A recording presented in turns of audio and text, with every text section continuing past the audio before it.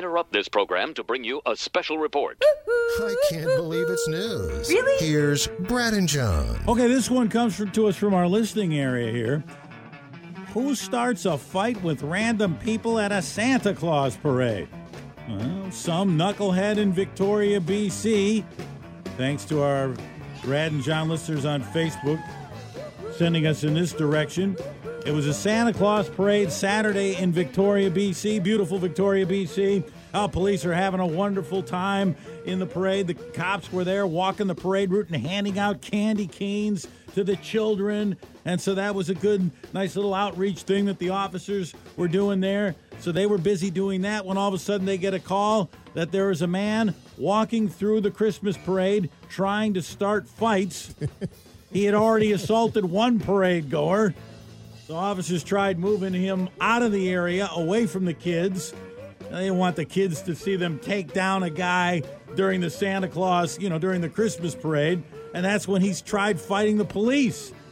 But eventually they were able to subdue him, and no one else was injured. You're going on the naughty list right in front of Santa there in Victoria, BC. And he's going to remember that in a couple weeks. A 95-year-old man in the Shandong province of China suffered a fall and was taken to the hospital after experiencing some pain in his neck. And so they gave him an x-ray, John, and it revealed that he had a bullet lodged in his neck. They say it must have been from World War II. It had been there for 77 years. He was in the Chinese army in World War II, and he said he estimates the bullet had been in his neck ever since 1944 when he was hit by a bullet while crossing a river. The bullet allegedly went through his left side of his nose, perforated his upper jaw, knocked out his teeth before becoming lodged in his neck. He says they say this is just a hunch, but the x-rays are there. He says, there are other shrapnel parts in my body as well. I've been shot numerous times. But he's 95 years old and lived to tell about it, and he's got the x-rays to prove it, of the bullet in his neck for 77 years. And they said the bullet was close to some major blood vessels, and since it hasn't caused him any problems this long, they just left it in there. And the war veteran said, yeah, leave it in there. I've come this far. It hasn't caused me any troubles. No reason to change things now. So they sent him back home with a bullet in his neck. I don't know if I could sleep well with that ticking time bomb in there. Although, if you've been through the war, 77 years, you got a different perspective on things, for sure. All right, and finally, a Southwest Airlines flight had to make an emergency landing. Jesus has a little something to do with all this. After a passenger tried opening the emergency door at 37,000 feet. This is a lady who they saw, she's walking down the aisle. She's heading for the emergency exit row, and there she goes, and she reaches in, and she starts pulling on the door. And they're like, this is a 34-year-old woman. At 34,000 feet. Yeah.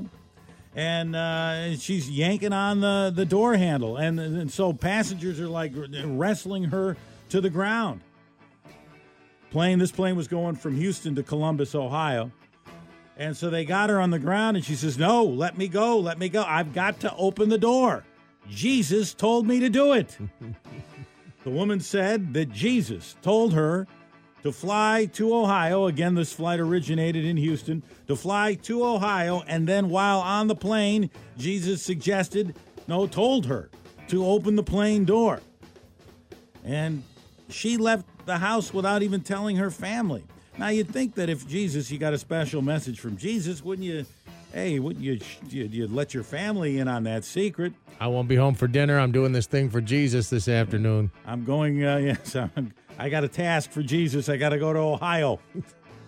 We're in Texas. What are you doing? I got to go to Ohio, and I got to open up a plane door halfway through the flight. There's a casserole in the refrigerator. Just throw it in at 350. You'll be fine. The plane made the emergency landing in Little Rock, Arkansas, and the lady was taken out, and I think she's back in Texas now.